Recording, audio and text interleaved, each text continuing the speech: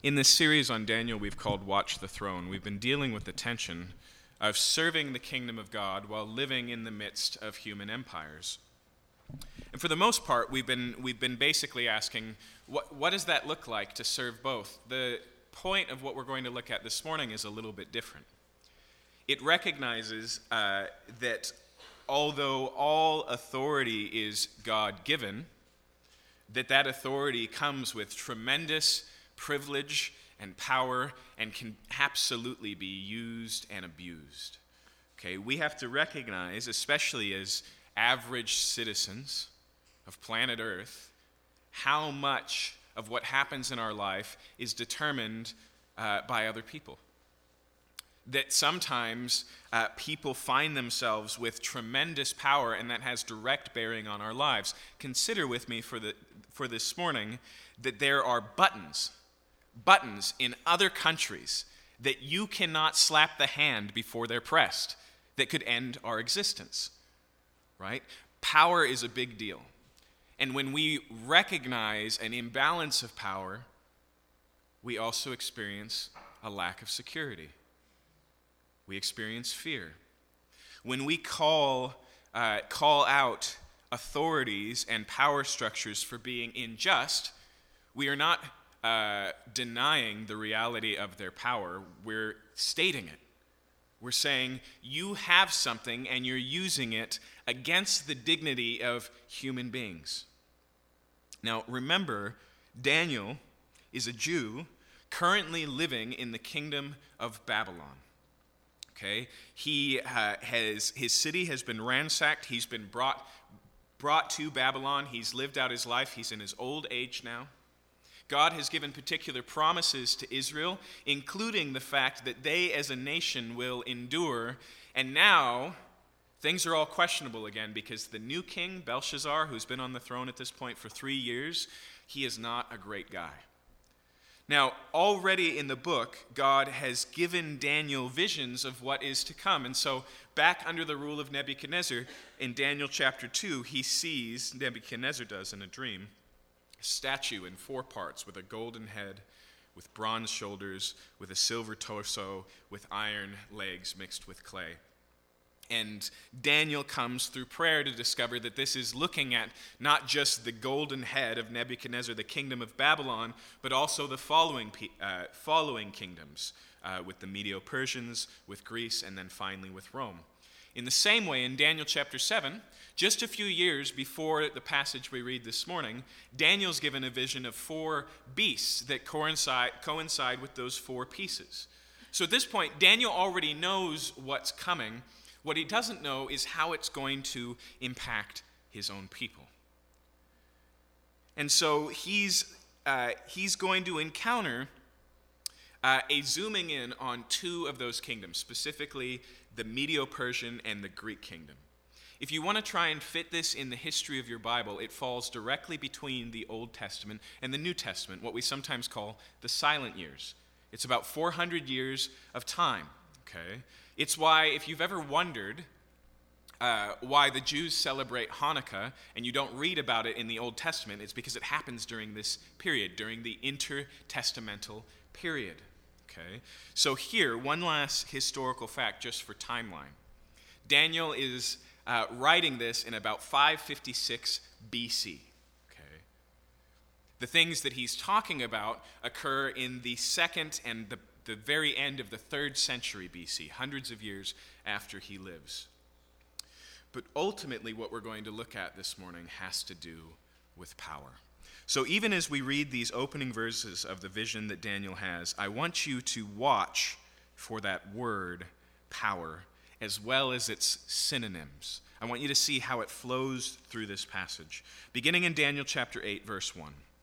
In the 3rd year of the reign of King Belshazzar, a vision appeared to me, Daniel, after that which appeared to me at the first.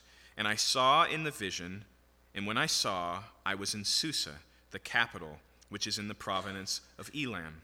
And I saw in a vision, and I was at the Ulai Canal. I raised my eyes and saw, and behold, a ram standing on the bank of the canal. It had 2 horns, and both horns were high, but one was higher than the other. and the higher one came up last. And I saw the ram charging westward and northward and southward. No beast could stand before him, and there was no one who could rescue him from his power. He did as he pleased, and he became great. And as I was considering, behold, a male goat came up from the west across the face of the whole earth, without touching the ground, and the goat had a conspicuous horn between his eyes.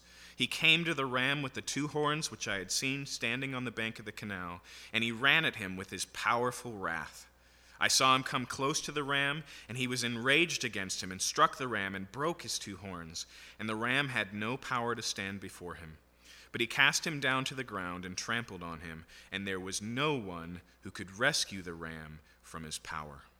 Then the goat became exceedingly great, but when he was strong, the great horn was broken, and instead of it there came up 4 conspicuous horns towards the 4 winds of heaven. Out of one of them came a little horn, which grew exceedingly great towards the south, towards the east, towards the glorious land. It grew great even to the host of heaven. And some of the host and some of the stars it threw down to the ground and trampled them. It became great as the prince of hosts.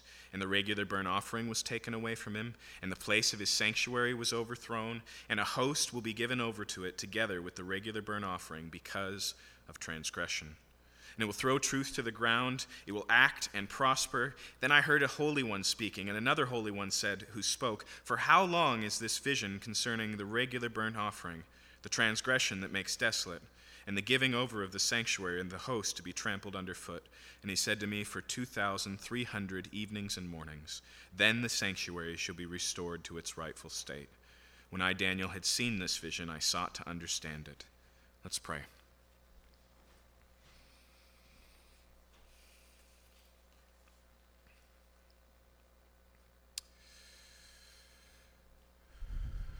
God, this is a unique portion of Scripture this morning because for Daniel, it is much future.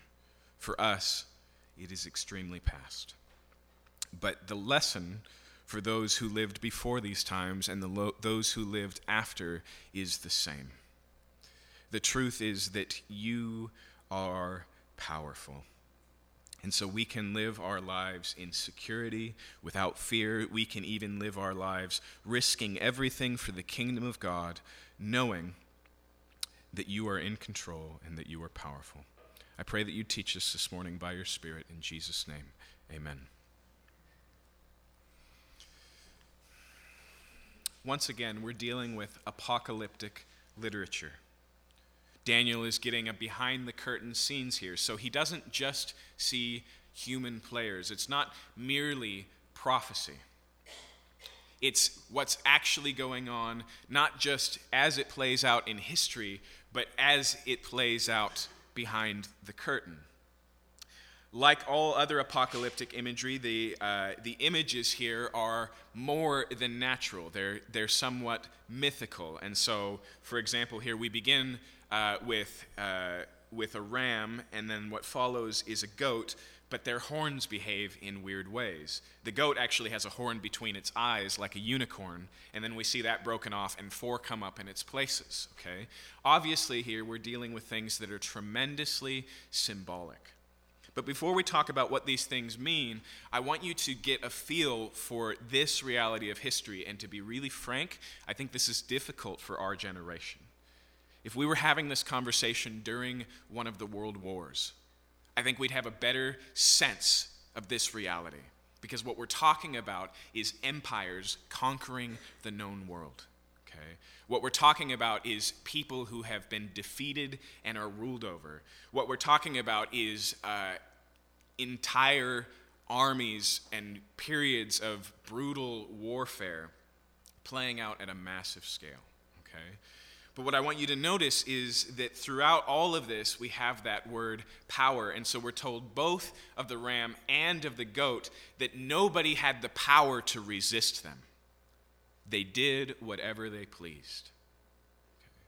Do you feel the vulnerability of that this morning? Do you recognize the reality that's being pointed to here? And let me point out here that for Daniel, this is not about his life. It's not even about his own people, what's going to happen to his descendants. It's ultimately about the promises of God. Because let's just recognize here that all of this violence and upheaval and warfare and conquering and empire, clearly we have to somehow connect that with God, with his plans, with his kingdom. Okay. Now, this vision has some aid, some tools to interpret it. We're not left on our own, which is good, because even after Daniel gets the interpretation, look at what he says in verse 27. I, Daniel, was overcome and lay sick for some days. Then I rose and went about the king's business, but I was appalled by the vision and did not understand it. If you're familiar with the book of Daniel, that's striking because this is Daniel who interprets dreams. This is Daniel who has the very Spirit of God, of wisdom and understanding, and he looks at this and it's overwhelming to him. He can't comprehend it. But we do get some anchor points of interpretation here. Specifically, Gabriel comes to explain the vision. So going back to verse 15, when I, Daniel, had seen the vision, I sought to understand it. Behold, there stood before me one having the appearance of a man. And I heard a man, in the voice, man's voice between the banks of Ulai, and it called Gabriel, make this man understand the vision. So he came near where I stood, and when he came, I was frightened and fell on my face. But he said to me, understand, O son of man, that the vision is for the time of the end. And when he had spoken to me, I fell into a deep sleep, but with my face to the ground. But he touched me and made me stand up, and he said, behold, I'll make known to you what shall be at the latter end of the indignation, for it refers to the appointed time of the end. As for the ram that you saw with the two horns, these are the kings of Media and Persia, and the goat is the king of Greece. And the great horn between his eyes is the first king. Okay. Let's continue one more verse. As for the horn that was broken, in place of which 4 others arose, 4 kingdoms shall arise from his nation, but not with his power. Okay, and so the interpretation is given here. This ram is Medo-Persia, this empire that follows Babylon, and then the goat is Greece. Now, a couple of things. Once again, as we saw in verse 1, this is in the days of the reign of Belshazzar, a Babylonian king. Now, we already know from the book of Daniel chapter 5 that this is where Babylon comes to an end. As Belshazzar throws a party with the city of Babylon surrounded, feeling totally secure and that his gods are competent, he takes the treasures and the instruments of Israel's worship from the temple in Jerusalem that his previous king, Nebuchadnezzar, had taken, and he uses them as party favors. And there's the writing on the wall, and Daniel comes to him and he says, tonight your reign ends. And so Belshazzar is killed, and then Babylon under Darius and Cyrus come in, Medo-Persia under Darius and Cyrus come in and take over. Now, Daniel already knows this is coming, but here's what's significant about what we're reading this morning. This is about 12 years before that feast, okay, on the timeline. And it says here that the vision begins, and he looks around. He's not in Babylon. He's in Susa. He's in Shusha. He is in a place that is familiar in our Bible from the book of Esther. He's in the place where the kings of Persia will spend their time.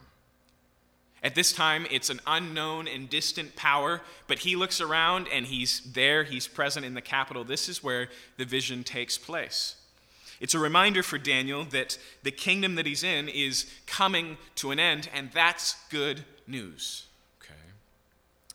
But the vision he sees isn't just the overthrow of Babylon. In fact, that's not even on the table. What he sees is first the rise of Medo-Persia and then the conquering of Greece.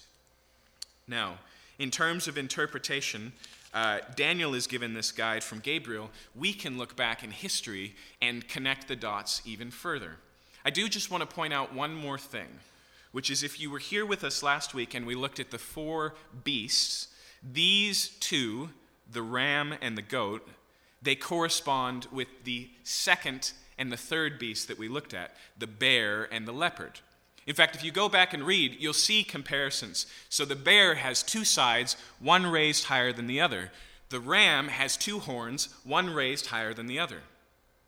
The leopard had 4 heads. The goat, his initial horn is broken off and it's replaced with 4 horns. That's helpful because it helps us to go back to chapter 7 and understand with confidence what it's talking about there. It's talking about the same thing. It's zooming in, and we'll do this even next week. And so we've zoomed into the middle of chapter 7, and then next week we're going to zoom into the middle of chapter 8, highlighting what God's plan is. With that being said, let's just walk very quickly through the imagery again. And let me remind you that these are being written hundreds of years before it happens. Okay. And so, he's in Susa, he's in the Persian capital, where eventually the Persian kings will spend their time, and he has this vision. Verse 3, I raised my eyes and saw, behold, a ram standing on the bank of the canal. It had 2 horns, and both horns were high, but one was higher than the other, and the higher one came up last. Okay. Now, Gabriel tells us later in the chapter that this is Medo-Persia. The reason why we call it Medo-Persia is because it's actually made up of 2 distinct people groups, the people, the Medes, and the people, the Persians. And what happened basically is this alliance was originally the Medians starting to spread out their empire, and then when they partnered with the Persians became more significant and ended up taking the throne. And so, in fact, in history books, some snobby scholars will refer to Medo-Persia, but lots of baseline ones will just talk about the Empire of Persia. Okay, and so we see here this playing out, but notice what this ram does. Okay, verse 4, I saw the ram charging westward, northward, and southward. No beast could stand before him, and there was no one who could rescue him from his power. In other words, he moves into Babylon as well as Egypt and Libya in all 3 directions. Now, it's worth pointing out at this point that this prophecy, as well as chapter 11, is so clear to understand opening a history book that it creates a real struggle for those who criticize the validity of this concept of prophecy. And basically, all they can do is say, well, we're pretty sure Daniel was written in the 2nd century during the days of Antiochus Epiphanes, and that this isn't prophecy but pseudo-prophecy. This is him retelling history. Now, for starters, that doesn't line up with what the book says. Okay? The author makes the claim here that this prophecy was received in the 3rd year of the reign of Belshazzar. Now, I know we would just say 2018, but do you understand the difference? The only way in the ancient world to date history was in the rule of your local monarchy, right? Okay? Nobody said 564 BC. Right? There was no C to be B for, right? And so here we have a historical marker left intentionally by the author. And to be honest, the only reason why the critics believe that Daniel existed in the 2nd century is because this is so dead on. And so they start with the presupposition that says this is impossible, therefore he's an imposter. However, there are good historical reasons to think that that's unlikely. So, for example, Daniel, like the rest of the Old Testament, was part of the Greek translation we know as the Septuagint. The Septuagint was compiled in the 2nd century, okay, during the days of Antiochus Epiphanes.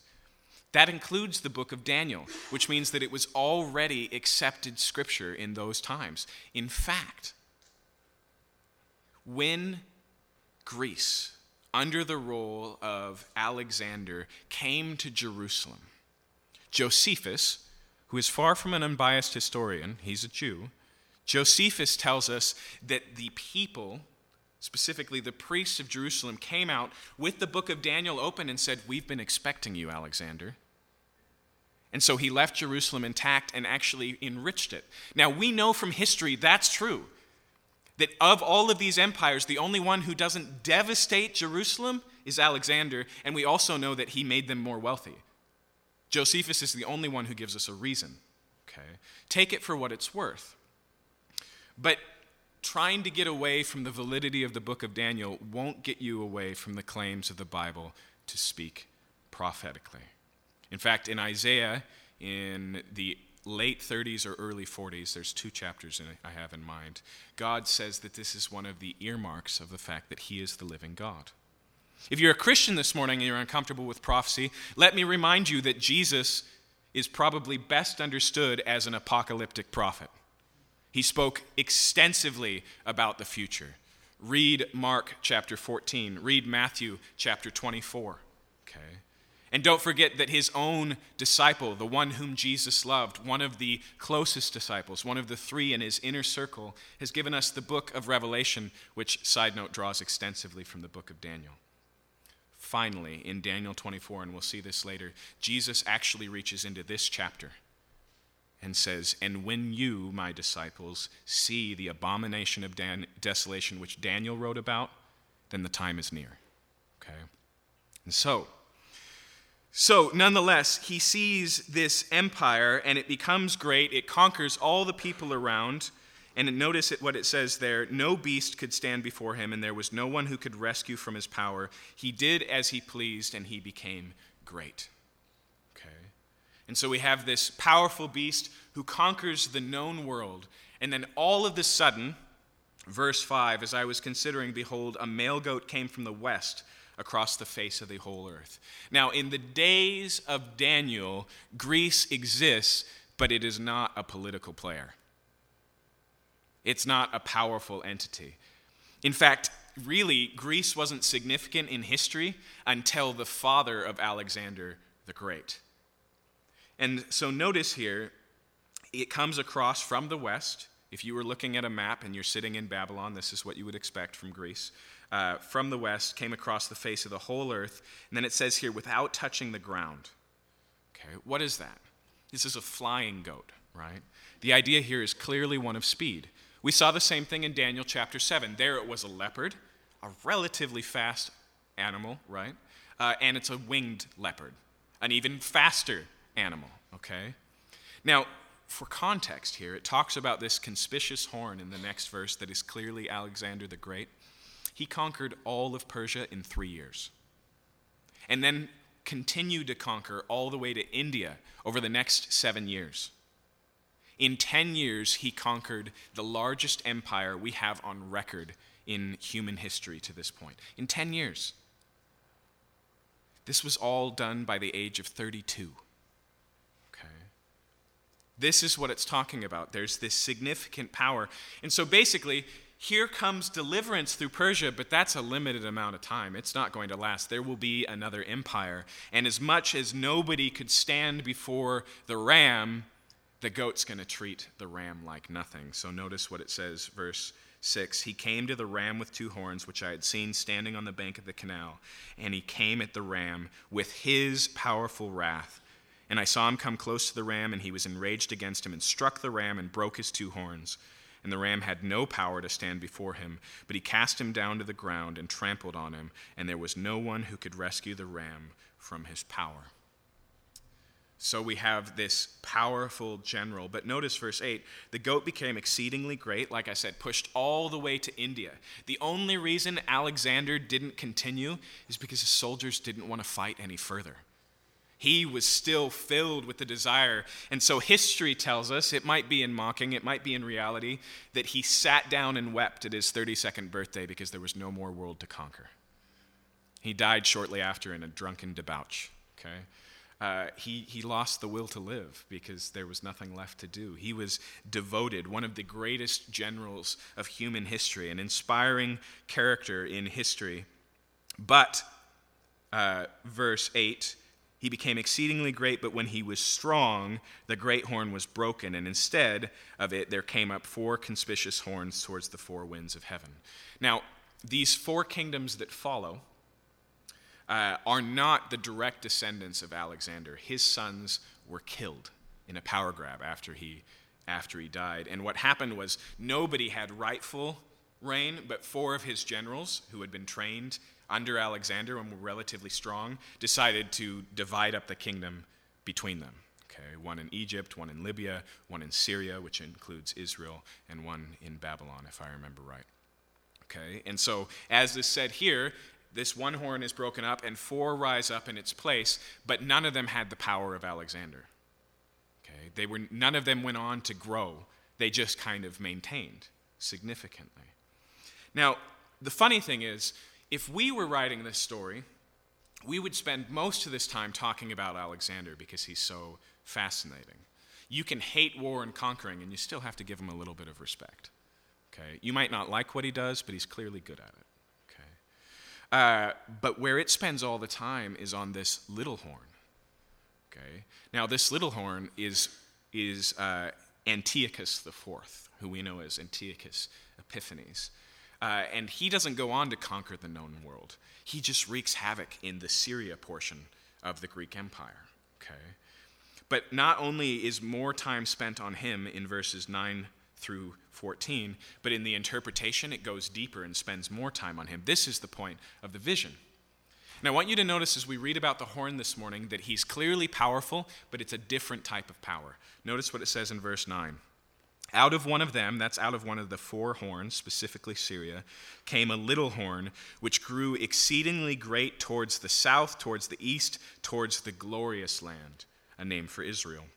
Verse 10, it grew great even to the host of heaven, and some of the host and some of the stars it threw down to the ground and trampled on them. Now, we've seen trampling 3 times so far.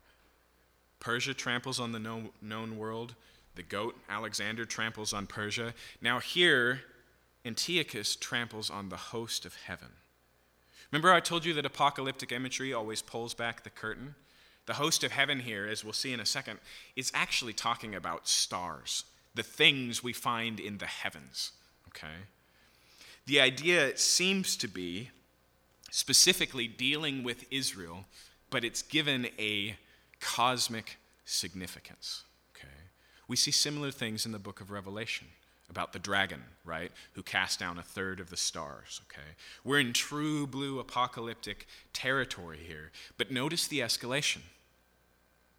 Okay? Just Persia. Nobody can understand it, or he tramples everything, and now here he tramples even the host of heaven. Antiochus is specifically important to Daniel for spiritual reasons. All of the others stand against the empires of their day. Antiochus stands against the God of the Bible. Okay. In fact, I told you that he's Antiochus IV, but he called himself Antiochus Epiphanes. We have coins from his rule that say Deus Epiphanes, God manifest. That's how he saw himself. Okay. Now, notice here that part of where his cruelty plays out is in the beautiful land, is in Israel. In fact, specifically here, not only does it deal with the Jews, but with the worship of the Jews. You see, we know from Ezra and Nehemiah that under Cyrus, Persian king, they're going to be sent back into Jerusalem. They're going to begin to rebuild. The temple will be rebuilt. The priesthood will be reestablished. The sacrifices will begin again. And now we get hundreds of years later, here comes Antiochus, and notice what it says in verse 11. It became great, the horn did, even as great as the prince of the hosts. He sees himself as equal with God. Verse 12. And a host will be given over to it together with the regular burnt offering because of transgression. Now, you can read about Antiochus and the Jews very clearly in the books of 1st and 2nd Maccabees, okay, which tell the story of Judas Maccabeus, the hammer, who eventually overthrows Antiochus, but it also records for us the horror that it was to live in Israel under the rule of Antiochus. And one of the things he did is he got involved in the Jews' religion, specifically by taking bribes and replacing Onias, the high priest, with somebody who paid more money. And then there was a couple of murders and some weird things went on, and then somebody came and offered more money. There was no security for these priests giving money to Antiochus because there was always someone richer. And so that's where kind of the horror starts. But eventually he comes in and he decides, you know what? I believe in Greek culture. I believe in the Greek religion. I'm going to outlaw for the Jews Jewish religion. And he did this in all sorts of ways, okay? He stopped, as it says here, the daily sacrifices. He built a gymnasium in Jerusalem where the games were played, the Greek games. Any place that he found a copy of the Jewish scriptures, he arrested those who had it and he destroyed the copies he found. And then ultimately, he walks into the temple one day with a statue to Zeus, sets it up in the middle of it, and sacrifices a pig of all animals right in the temple. desecrating the temple and making it impossible to use. So what happens in Maccabees is eventually he's overthrown. His people are defeated. He's away on business at this time, but his soldiers are defeated, and then they come in and they rededicate and cleanse the temple. Okay, this leads to what the Jews call Hanukkah. Okay, because the temple is fully rededicated and restored on December 25th. Okay, and so every year the Jews still celebrate this victory and restoration, as well as the miracle that comes along with it in the provision of oil. Interestingly, we find Jesus attending the Festival of Lights, the Feast of Dedication, in the book of John. Okay, so this is kind of the history writ small. If you want to know about the cruelty of it, though, in the midst of this, when he's already ruling over Jerusalem, and some of the religious Jews don't like this new paradigm and stand against him, he sends his soldiers in. He kills 4,000 inhabitants of Jerusalem. Historians tell us that included women, children, and even infants. And he took another 40,000, a little bit bigger number. He took another 40,000 and sent them into slavery all over his empire. Okay, he was going to win this cultural battle and do whatever he wanted. And so, notice it says in verse 12, a host will be given over to it together with the regular burnt offerings because of transgression. Maccabeus tells us that the transgression here is the Jews. That even though God has brought them out of Babylon, has restored them, has given them a new temple, that they continue to waver on worshiping him. In fact, many of the Jews caved to the pressures of Antiochus and even went and surgically removed the marks of circumcision so that they could blend in with Greek culture. Okay, and so we have this juxtaposition here. This is a really important tension. Here, God is bringing about or allowing judgment, and yet also we're talking about a severe and horrible enemy of the Jews, an enemy of mankind, and an enemy of God. And it all comes down to power. But notice, Antiochus' power is different. So let's deal with a few more verses, and then we'll go to the explanation in the other half. So verse 13, I heard a holy one speaking to another holy one, and said to the one who spoke, for how long is the vision concerning the regular burnt offerings, the transgression that makes desolate? That's the phrase that Jesus picks up on. And the giving over of the sanctuary and the host to be trampled underfoot. And he said to me, for 2,300 evenings and mornings, then the sanctuary shall be restored to its rightful state. And there's two different ways to read that number.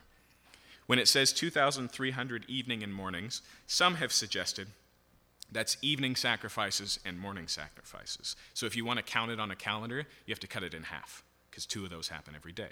Okay?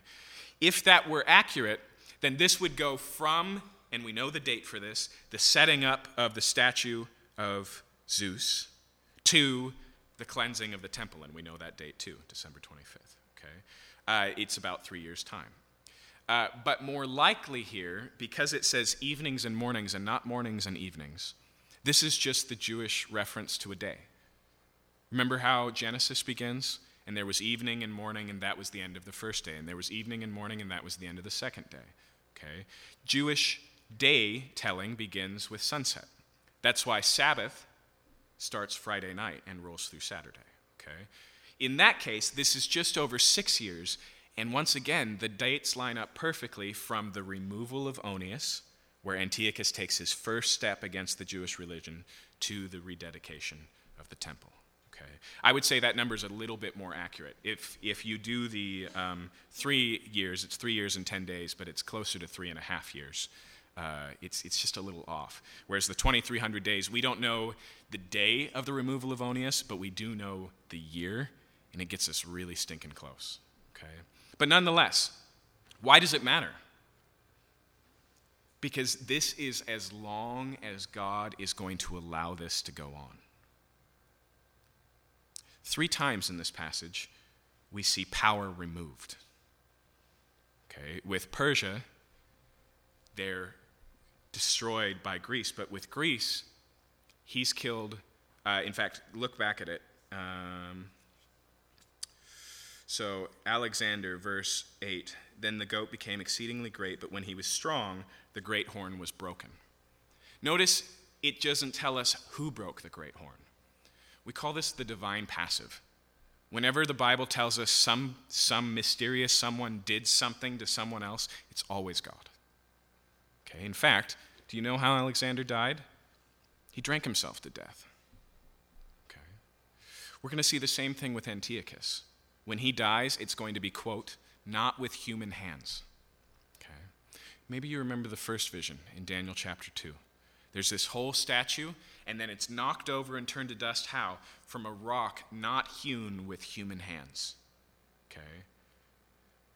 Here's the point. God is the one who brings Alexander's life to an end. God is the one who brings Antiochus' life to an end. You know how Antiochus died? He got a bowel disease and was eaten internally by worms until he died. History tells us that he stunk so bad that he was given a private tent and hardly anyone could go near him. Okay? All because he fell off a chariot in the rain. Okay? But here's the point. Why 2,300 days? Why does it matter? Because God has a calendar. And Antiochus' power only goes as far as he'll allow it. You see, we're going to have to recognize the fact that God allows these empires to take place, allows these Gentiles or these generals to conquer, allows the powerful to use their power destructively. But that language is significant for us as Christians, because what God allows, he can limit. And if you believe that God is not only sovereign but wise, what he allows has significance. Okay? We see here, unfortunately, that one of the reasons God allows this is because the Jews have walked away from him once again. Because Israel is far from the Lord, and so he does this as an act of discipline to bring them back once again to him. That's why Isaiah, speaking of Israel in general, says, "My hand is not short to save. My ear is not deaf to hear your prayers, but your iniquity has brought division between us." Now, if you go on and read that chapter in Isaiah, it gets really encouraging, because God says, don't worry, I'm going to atone for your sins. There's a plan moving forward, but we see the same cycle over and over again. That's what got Israel in Babylon in the first place. That's why Daniel is writing the book of Daniel, because Israel's unfaithfulness led to God using Babylon to judge his people. But let's look at this interpretation. And so even on the interpretation end, ram is Persia, goat is Greece, 3 verses. And then it goes, now let's talk about the little horn. Look, verse 22. As for the horn that was broken, in place of which the 4 others arose, 4 kingdoms shall arise from this nation, but not with his power. And at the latter end of their kingdom, when the transgressors have reached their limit, a king of bold face, one who understands riddles, shall arise. His power shall be great, but not by his own power. And he shall cause fearful destruction, and so shall succeed in what he does, and destroy mighty men and the people who are saints. I want you to notice here that Antiochus' power is different. It's not like the power of the goat that is strong and fierce. Here it's clever and witty and underhanded. Antiochus was not a strong man, nor was he a good general. He was a ruthless, witty deceiver. Expecting Antiochus to keep a promise was foolishness. And yet he had charisma, and he would convince people that everything would be okay. See, this is something we need to understand, because clearly we cannot deal with the reality of power without recognizing that we often wield it. And some of us can remove ourselves from this and say, well, I don't misuse power because I am not strong, whatever that means, or I don't have any influence. But everybody knows how significant the underhanded power can be, the manipulator can be, the one who holds no strength and pulls all the strings. That's Antiochus Epiphanes. And I want you to notice, if you only read part of the story, the only way you can label these powers is as successes. They get their way. No one stands before them. They do whatever they want. You cannot tell me, as an American who is used to getting their way, there's not a danger of us worshiping power. walking in the shoes of Alexander, using a sword to get what we want, using our tongue to get what we want, using threats to get what we want. Or walking in the shoes of Antiochus and underhandedly pulling the strings quietly from the background to our own interest. But we do find a greater power here. It's one that throughout this whole period, Israel's going, where are you? What are you doing? What is going on, God? Why do you allow these things? And that's the significance of the book of Daniel. No doubt in Daniel's service to Belshazzar, he's regularly asking this question. What did he see in the days of Nebuchadnezzar? He saw God actively involved and actually brought Nebuchadnezzar to be a believer in the living God, to change not just his policies against Israel, but his own heart. Not so with Belshazzar. Things just get worse and worse. And side note, Belshazzar was like Antiochus. He was a conniver. In fact, we're pretty sure the reason that his dad Nabonidus got the throne is because Belshazzar plotted it to be so, knowing that his dad was old and he'd get the throne very quickly. And so the significance for Daniel is not, hey, here's the facts. You can read the newspaper and the Bible side by side. You'll know when it's going down. Daniel's going to be toast. He's dead. But it's significant in his day. It's the same for us this morning. We look back at this and we go, okay, that's great. It's history.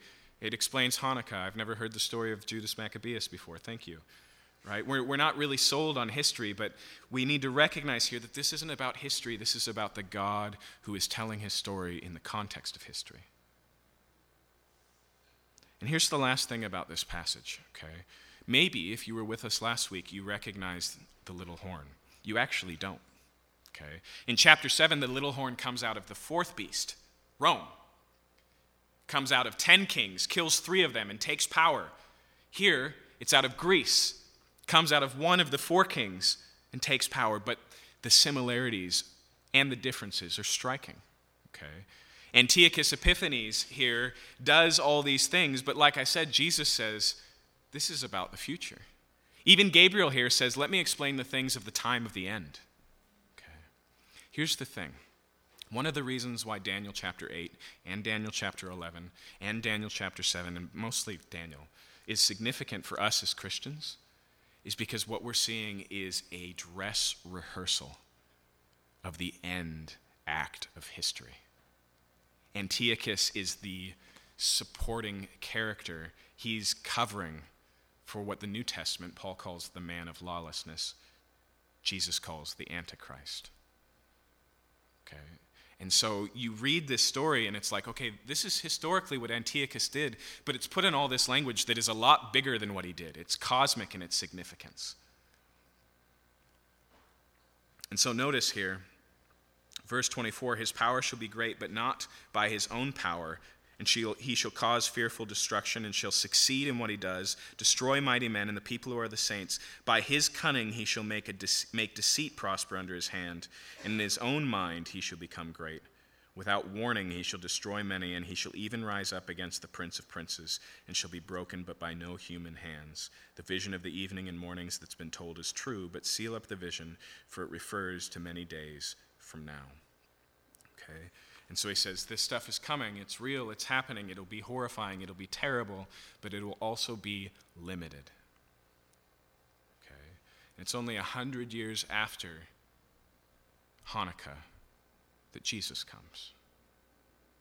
One of the reasons this whole story is significant is because Israel is basically just the puck on the field. They're not a player. They're just pushed around, they're conquered, they're taken advantage of. They've now been under the thumb of Babylon, Persia, Greece. Okay, we're talking about 400 years of history. And then Rome. It continues. Jesus comes. They're still living in the Roman Empire. Jesus dies, buries, resurrected. He warns that Jerusalem's going to be destroyed. That goes down in 70 AD, and Israel is distributed across the known world for over 1,500 years. Okay. In 1897, the Jews put together the first Zionist Congress in Switzerland. because of the ministry of a man named Herzl, who thought, reading his Bible, Israel belongs to the Jews. That's the place we're supposed to be. We need to go back. And so he put together this Congress to start the move, the pilgrimage back to Israel. Mark Twain was alive in this day. Now, Mark Twain, as you probably know, was no Christian, but he was fascinated by this reality, and this is what he says in his essay on the First Zionist Congress. The Egyptian, the Babylonian, and the Persian rose, filled the planet with sound and splendor, then passed away. The Greek and the Roman followed. The Jew saw them all, beat them all. All things are mortal, but the Jew. All other forces pass, but he remains. What is the secret of his immortality? We know the answer. The answer is that God has a plan that he's working out, promises that he will keep. Now, earlier, I mentioned this passage where here in God's judgment of the Jews, he says, it's not my hand that's too short to deliver. The hand, especially in the Old Testament, but also in the New, is a significant symbol of power. But I want to share another passage with you, this one in the mouth of Jesus. You see, sometimes we think that the fact that Jesus is powerful means that we'll be protected from stuff like this. Some think that what we've been promised as Christians is that we will be conquerors, that we will be victorious, that we will be successful, that we'll be on the top of culture. They're not reading the same scriptures I am. This is what Jesus says to us. He says, I'm sending you out as sheep among wolves. Does that sound like strength? Does that sound like power? Of course, it sounds like weakness, vulnerability. It sounds like risk. How do we reconcile the God who gives us promises and the fact that he allows dangerous and horrible things to happen in life, the fact that we seem so subject to the powers that be? In John chapter 10, Jesus identifies himself as the Good Shepherd. That's where we get the explanation. Yes, we are sheep, but we have a shepherd. I want you to notice what he says here, and I want you to notice that it's in the language of hand. My hand's not too short to deliver, Isaiah tells us. Here, Antiochus is killed, but not by human hand, by the very hand of God. Now listen to the words of Jesus here. He says here in verse 27, my sheep hear my voice, and I know them, and they follow me. I give them eternal life, and they will never perish, and no one will snatch them out of my hand. My Father who has given them to me is greater than all, and no one is able to snatch them out of the Father's hand. I and the Father are one. For us as Christians, power is either a myth or it's a missile. It's something we use to build our own kingdoms, to destroy other lives, in which we will be held accountable, just like Alexander was, just like Antiochus was. But a lot of times it's just a plain illusion. Because Antiochus looked at himself and he said, I am so powerful that no one can stop me, and it was untrue. You can be a mover and shaker in this world. You can get by tooth and nail to the top of the ladder. There's that saying that only cream and bastards rise, and you can follow it. You can make it your text, your proverb. You can live by it, but you will die by it. And the thing is, we think that we can shape reality with our power, and we can die from the flu. Even our breath, the Bible says, is but a vapor. As Christians, God doesn't make us strong and send us out to do a powerful work. He leaves us weak and promises us his strength. You cannot read the Gospels without finding Jesus' expectation for all who follow him to be a place of danger, a place of weakness, a place of marginalization, a place of vulnerability. And when you read the book of Revelation, we understand why John is overwhelmed.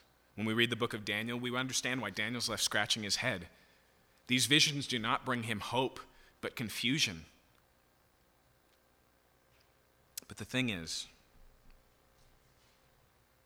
The thing is, what prophetic books do for us, they don't just give us the script for the end times so we can spot it when it happens. It gives us the assurance that despite evidence to the contrary, God is in control, accomplishing his plan, and he will carry us through it, or he will take us out of it. But we will come out the other side because no one can snatch us out of his hand.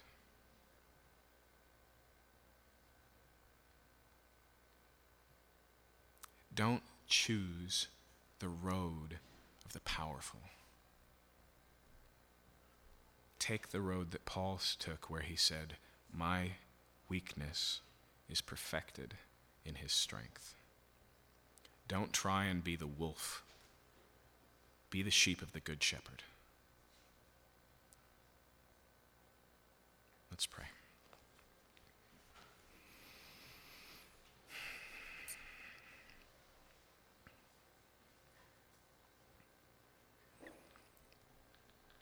Father, as Americans were trained to worship power, to elevate and look to those who have it, to pursue it for ourselves, to hold on to it so tightly when we have it. And we see this even in the church, Lord. Right now, large swaths of evangelicals are so afraid to lose their position at the top of the food chain politically, so afraid to not have the primary significance, so defending of their rights, Lord. But even the Son of Man did not come to be served, but to serve and to give his life as a ransom for many. You called us, Lord, not to fight for our life, but to lay it down willingly, because in our dying on your behalf is true life found. And we have fears about our weaknesses. We're insecure about our insecurities. We feel threatened by the power of others, by the things we see boiling, by the geopolitical climate that we have so little control or influence in. But we know the King of Kings. We know the Lord of Lords. And we know that there is no evil in our life that you haven't allowed and that you can't use to do good. We stand this morning with Paul in Romans 8, where he says, "For those who love God and are called according to his purposes, all things work together for good." And that good may not be a full retirement count. It may not be full health or safety or security. It's a better good. Paul goes on to say, to be conformed to the image of his Son. You're using everything in our lives